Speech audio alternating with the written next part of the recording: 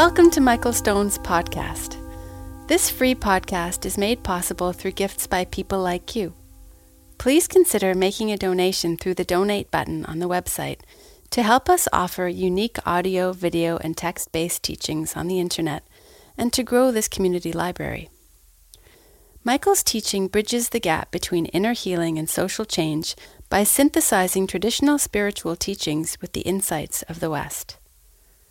To learn about Michael's international retreats and workshops, please visit michaelstoneteaching.com. Thank you for your support.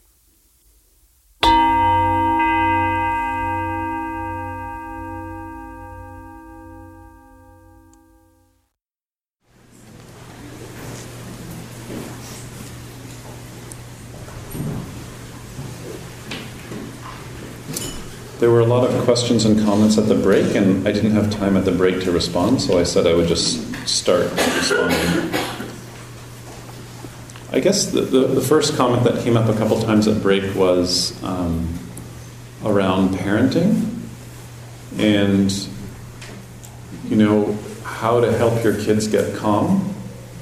And I always say to parents, if you want to bring these practices into your family, then you should practice and just model it.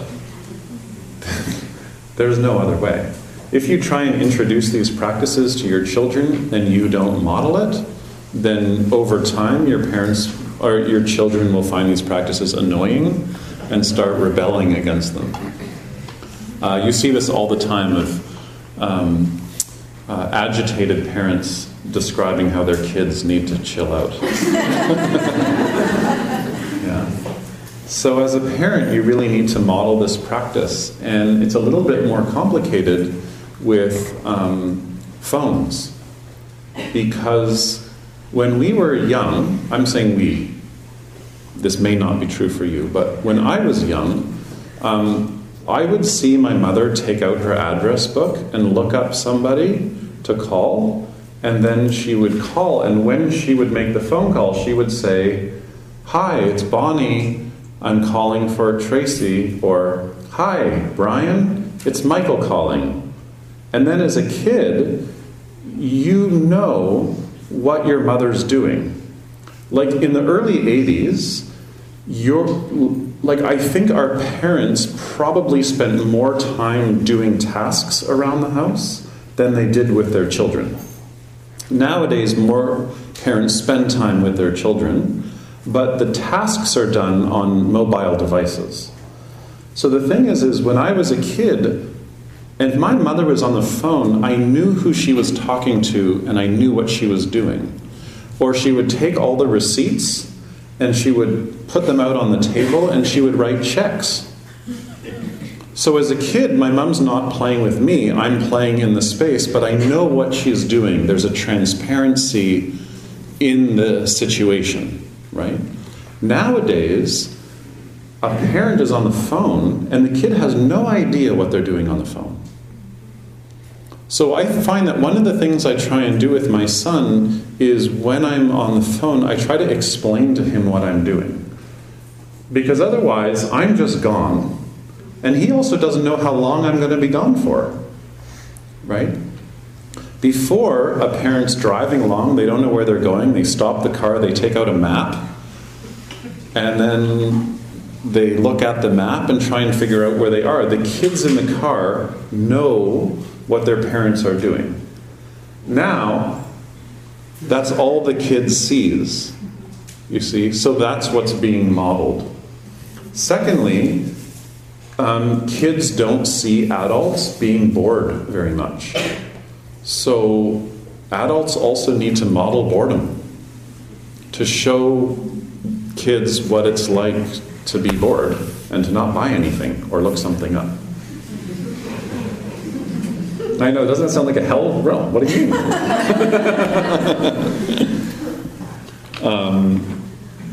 Another question was about being empathic and possibly getting burnt out from being empathic. I'm not going to get into that too much because it drifts a little bit away from kind of the topic tonight, but all I'll say about that is that if you are a compassionate person, sensitive to other people's pain will destroy you. That's it. That's it. You can read all the literature you want about avoiding empathy fatigue and so on, but the fact is, the more you practice, the more you will wake up. And the more you wake up, the more you feel the pain of other people. And one of the teachings of the Mahayana school is that the fact that you feel other people's pain over time motivates you to do something about it. And that's the way that I understand practice, is that we get into practice because we're having trouble. And then as we learn about practice, we hear that we can become enlightened. So we're like, I'm going to get enlightened. And you start getting really serious about practice, and it's all about me. And I mean, I'm kind of nice to people, but I'm practicing for me. And then you get to the door of enlightenment and you put your hand on it, and then you realize, wait a second, if I'm connected to everybody, even non-humans, then how can I be free if other people are imprisoned? How can I be free if other people are in pain? How can we be free if my siblings are in pain? How can we be free if our parents are suffering? And then you turn around and you realize we all have to go through the door together. So if you work with people and that's part of your practice, it's really important you have a practice so that you can be relaxed internally, so you don't get overwhelmed so easily. But I think if you're really tuned in to the pain of other people, it will break your heart. And that's okay. Thank God. Imagine if you were tuned into someone else's pain and it didn't break your heart. So, that's all I have to say about empathy. If you're empathic, it hurts. Sorry. I want to be really compassionate, but I don't want it to hurt at all. Yeah, and I'm really open to feeling suffering. I just want it to feel good.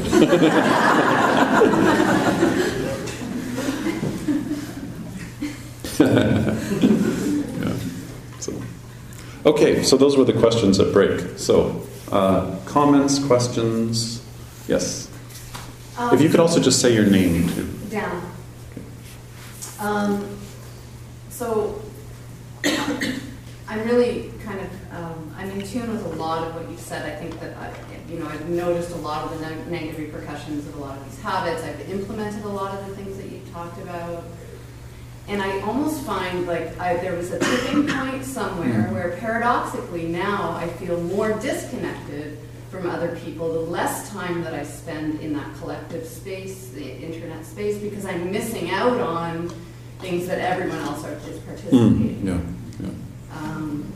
So I'm really sort of stuck, I feel like and there's a bit of judgment. It's like when you don't drink, and now I go and I get a drink that looks like a cocktail and I carry it around with me so people don't feel like I'm judging them. But it's almost, or I go on a bus and I feel like I'm ready to connect. I'm ready to give people my face, and everyone's face is in their phone, and so I'm even more keenly aware of my differentness. And so anyway, I just wanted to bring. Yeah, well, thank you for sharing. I mean, I think you're articulating something many of us feel. My partner Karina, she got rid of her. Well, she didn't get rid of her iPhone. There was an accident, and then so she got one of those flip phones. Do you remember those? Yeah. Like in the Adele video. And so she got a flip phone, and the first thing she said after a couple of days, she said, "I don't feel important." Yeah. So I guess the first thing I want to say is just be really careful around pro-anti. That's not our path. Our path is to enter the situation, every situation fresh. So if you start developing a philosophy like, oh, there they are on their phone on the bus, then you've made a me and you've made a them. Okay? So you can be more creative than that. Bump into them. Oh, I'm sorry.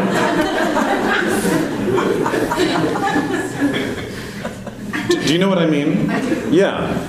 So, but I think you also understand, I mean, I guess that second example is probably less significant to me than the first one about feeling less connected than I did before when I was connected, because everyone else is in this other space together, and I'm, they're talking about did you see that thing on Facebook? Whatever, I don't know. Yeah, and you may not have the pop culture references of Facebook things that are going on. Oh well. Yeah. If the objective is to be more connected, then. But if the objective is to feel more connected, and sometimes being online and checking things out on Facebook allows you to do that, then you should do that.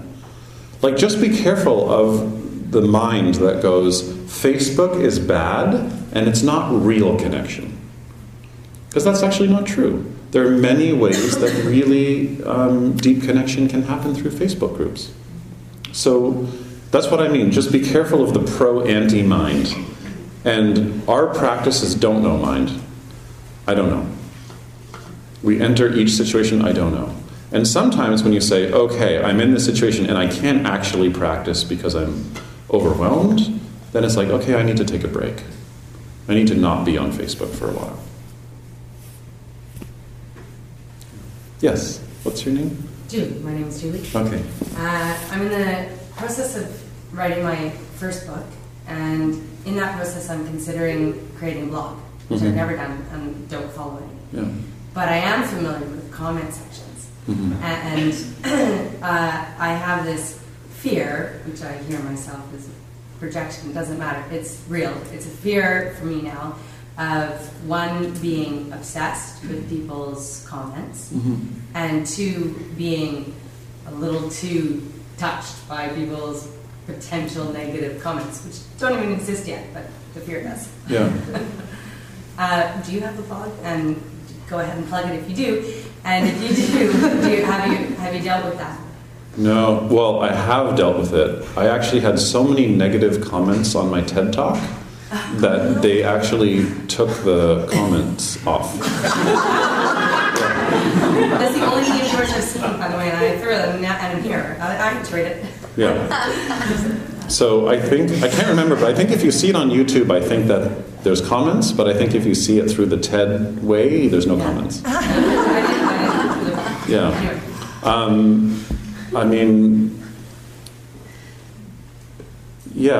The Buddha had a really great teaching where he talked about how there's a wind, that all winds move in one direction, and then the current comes back in the other direction. And one of the winds he articulated was, he called it praise and blame. And looking at reviews is a little bit like that. Just to watch where your personality gets uplifted or it gets shot down. And so I would suggest that, when you start blogging, to keep up the confidence of blogging, don't read the reviews. Yeah. Disable them or just don't read them. Yeah. You can disable them. Well, somebody supposedly can disable them. How about somebody from further back? Yes. Don't forget to say your name. Yeah. Is there any way you could please elaborate on perhaps the effects of corporate influence on individuals and then on culture? The effect of corporate influence. Well, like through these mediums of the internet, how like advertisements, particularly like commercials, or the constant bombardment of billboards and bus ads, how that could impact or add to these like constant. Yeah, I guess just, two things come to mind. The first thing is that when you have some kind of stillness practice, you start to see how so much of our reactivity, our narrative reactivity, like the stories we repeat over and over, is time travel. Like our attention goes into the past, or it goes towards the future and tells a story about our experience, right? But what you start to notice over time is most of the stories that you tell, you didn't make up. Like most of the stories we tell that are reactive stories, they're learned, they're internalized. Some are internalized from childhood and what we saw in the caregiving environment. Some are internalized from high school hallway dynamics. But a lot are internalized stories that we've received from corporate culture through different media outlets. So stories we have about romantic love, stories we have about how much money we should make, stories we have about different body types or the elderly, or, name it. And most of those stories we've learned from corporate culture. So, in a way, in your meditative practice, you're working on recognizing those stories and not acting on them, not acting them out. It's really, really important. So in a way, it's kind of like, you know how there's some sea creatures that like clean pollution out of the ocean? Your meditation practice is like cleaning the corporate narrative out of our culture. Did I say that? That's a good idea.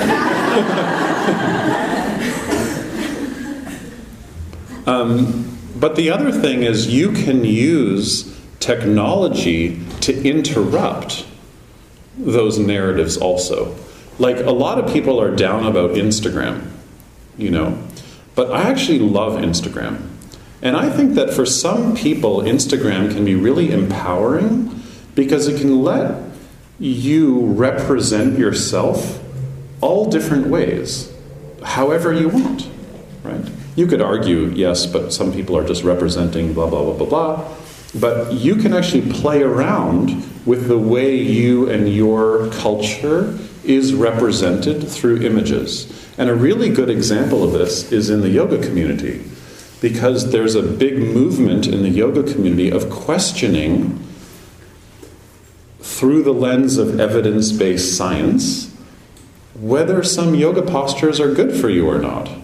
And on Instagram, there's really interesting people showing alternative ways of entering or exiting yoga postures. And a whole culture is developing around it, saying, hey, this is like really not good for you because of this.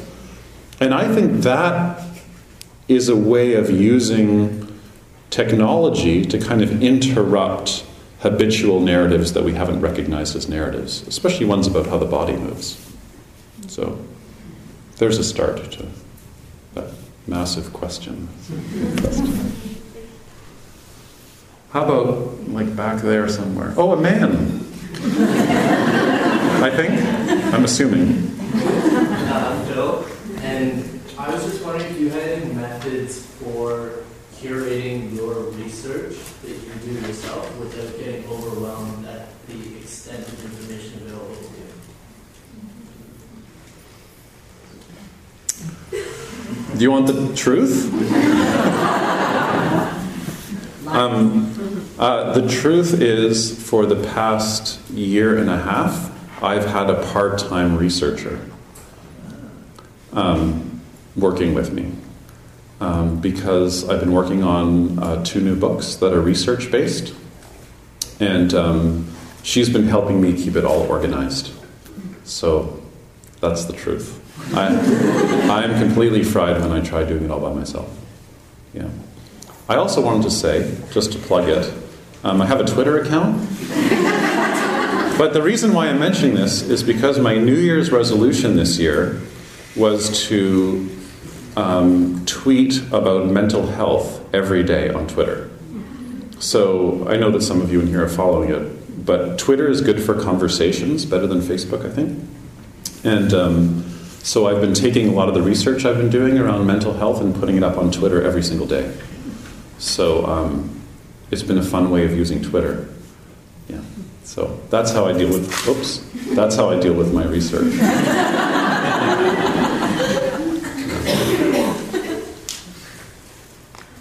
Hi, I'm Kate.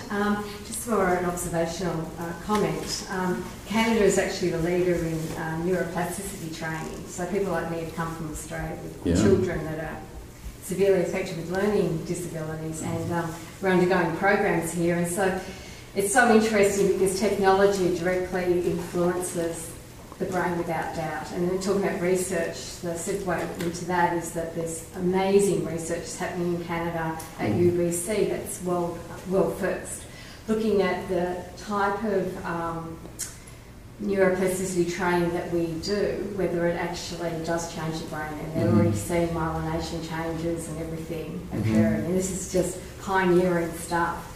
So it really makes me aware of what I take in and what changes in a perhaps negative and perhaps a positive way, for want of better words, that the type of technology that we choose to engage with and the type of information.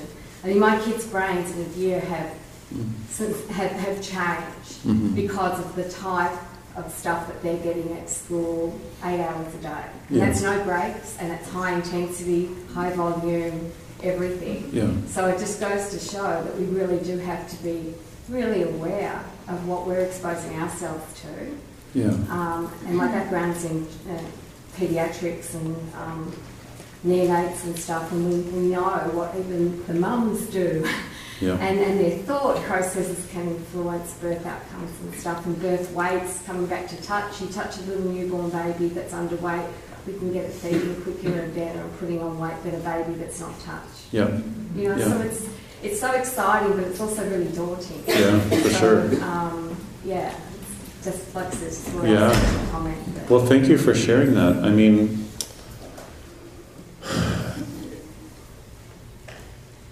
we need some way of having practices that teach us to use our attention more skillfully.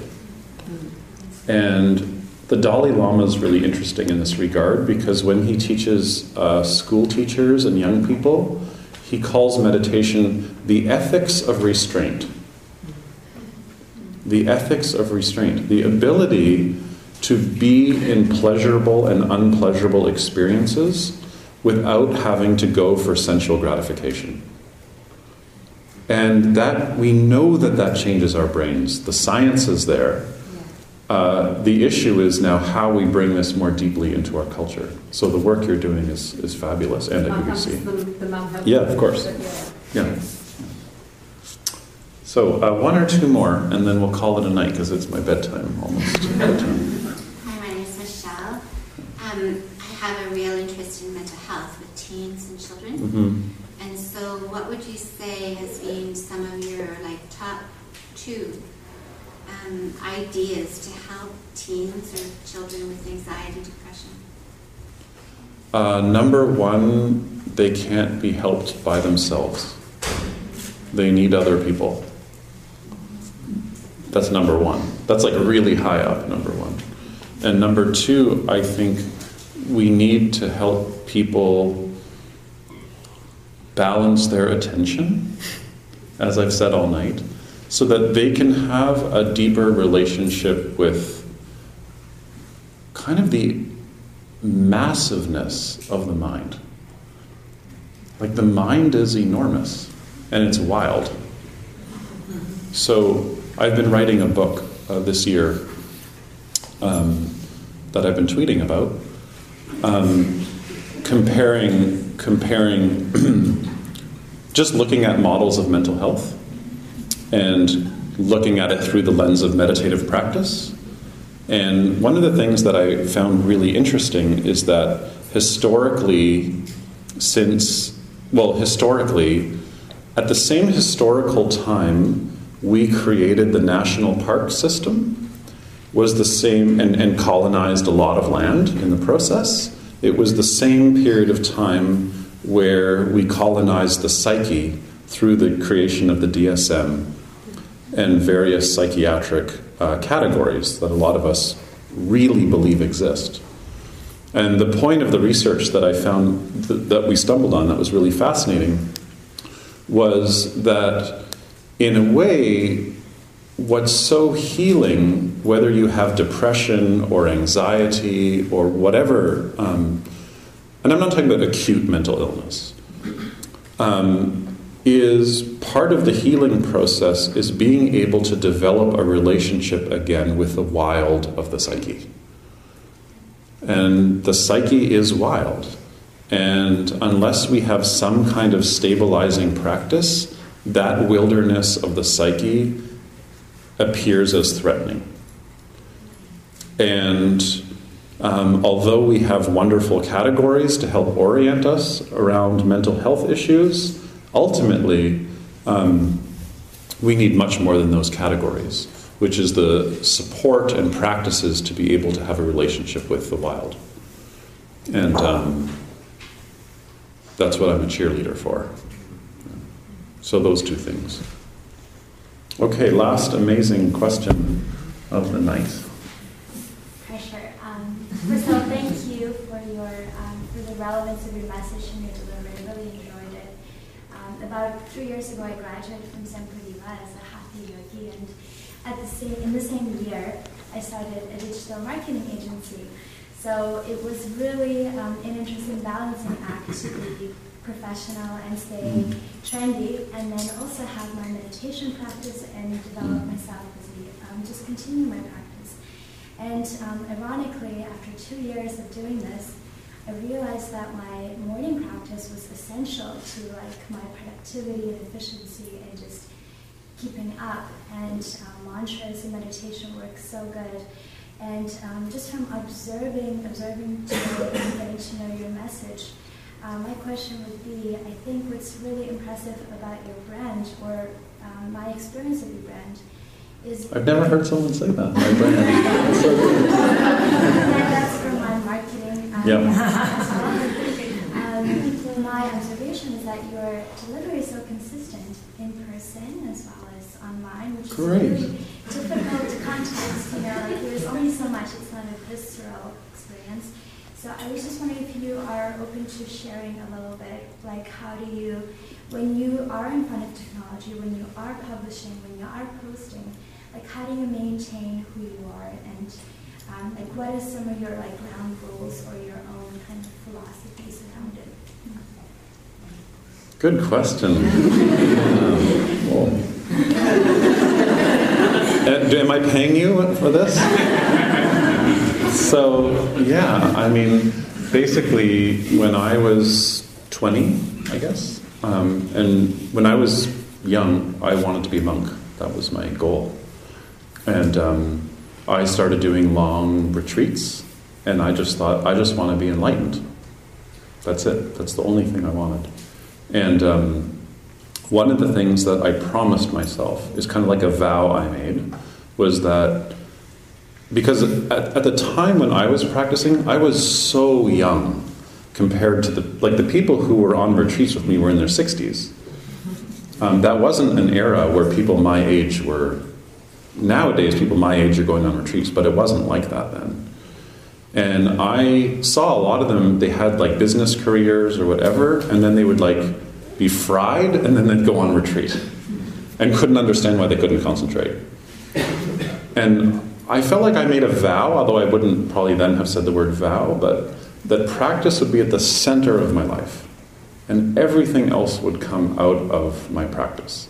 And I really live like that. Sometimes my daily schedules make it upside down because I travel or whatever. But I really consider practice as the core of my life. The core relationship I have with life is through that lens of practice. And everything else comes out of that. So if you experience my message as having some continuity, I hope that that's what you're feeling. And that's how I manage my life. And then when things start getting overwhelming, I can either feel it in my practice or my wife tells me. Yeah. You're fried. Yeah. I hope I answered your question.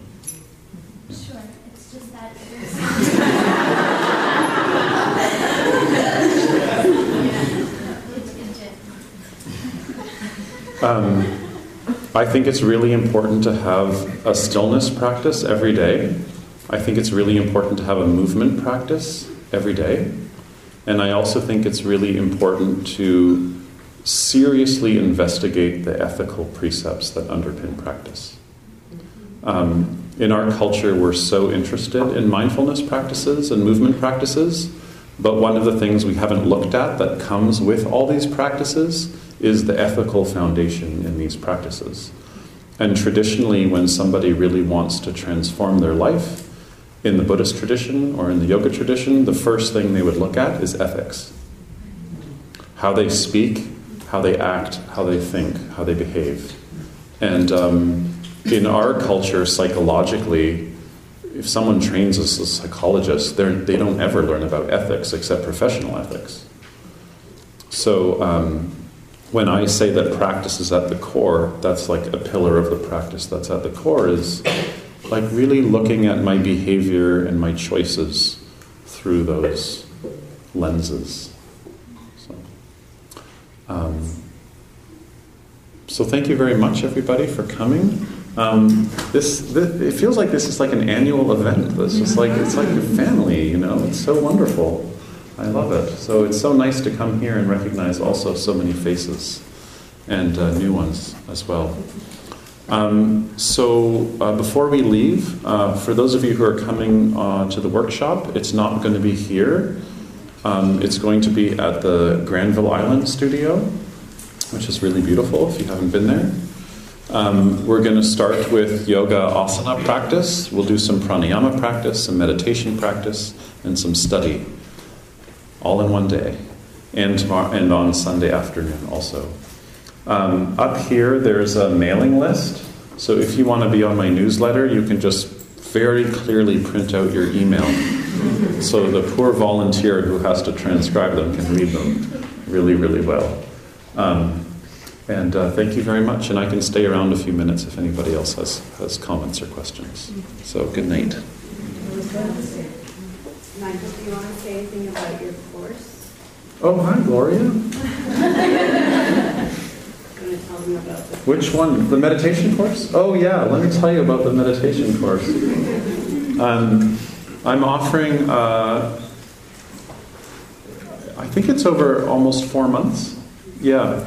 A meditation teacher training course. So people who are interested who have some meditation experience, and they're interested in learning the skills to deliver meditation practice to groups or in schools or in a clinical setting or in a yoga setting.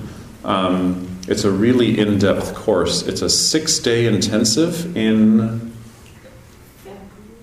February. I think it starts. Yeah. And then there's some online learning in between, and then there's another 6-day intensive 3 months later.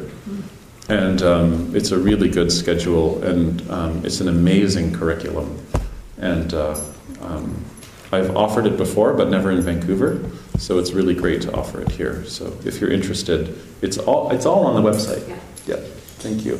And thank you to Gloria for inviting me here every year. Okay, now for real, good night.